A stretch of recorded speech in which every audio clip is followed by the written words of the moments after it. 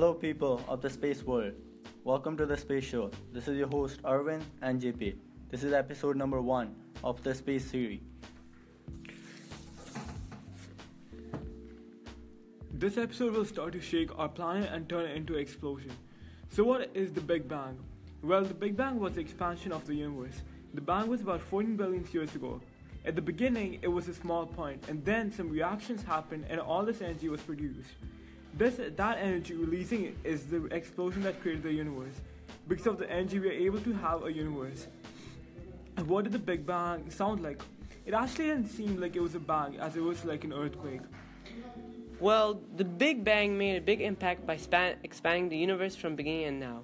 As the Earth is still expanding, the matter was originally very hot and dense, then expanded and eventually produced the galaxies and stars we see in the universe today.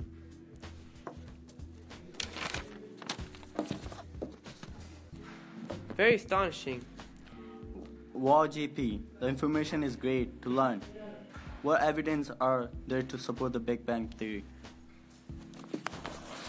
Well, there are many evidence to support the Big Bang, but the most important is the redshift of galaxies, which supports the idea of the expansion of the universe. The evidence was described by Edwin Hubble, who was an American astronomer who had the idea that the universe was expanding because of the redshift of galaxies moving away from Earth.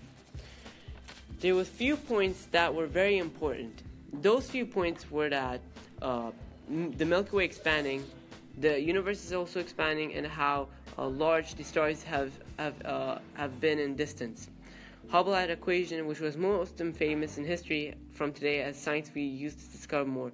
The equation is V equals H times D. It was a equation showed the distance of galaxies from Earth and the time.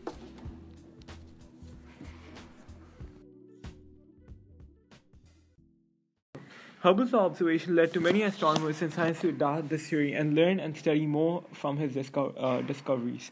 After Hubble took this theory to another level, an astronomer named Lester Slipher from Indiana, US, who studied at a university in Indiana, took time learning about the Hubble's law and he tested the observation of the galaxies.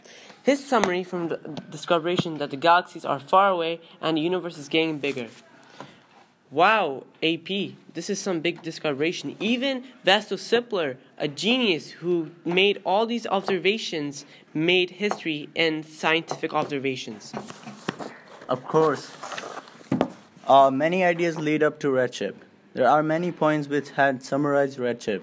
Redshift is caused by the expansion of space, and it means that how far an object can move. Example including star and galaxies. Redshift shows how galaxies move far away from us. When an object moves far away, its waves are stretched into the lower frequency, which represent a redshift, and goes into the red spectrum of lines. And when object moves toward us, it represents a blue shift. As it is, redshift is measured by lines from observation of space. The further away the galaxies are, the faster they tend to move away from the object, as the light from one galaxy gets closer to Earth.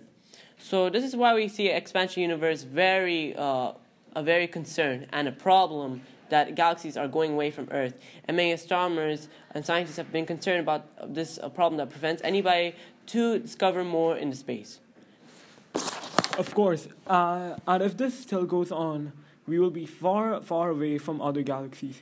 Wavelengths can make spectrum of galaxies look expanded. So why does this wavelengths make the spectrum lines look expanded? This is important because redshift supports the Big Bang of the universe from a long time ago. It shows us how this has been expanding since now. And since the spectrum of galaxies shows light, the redshift also supports the wavelengths, which shows the light of the planets and make them look towards them.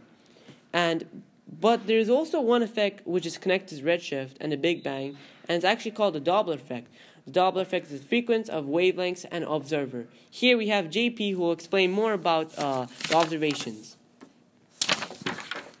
To observe the effect, you need a source of sound, light, and a vehicle or any spectrum to observe it.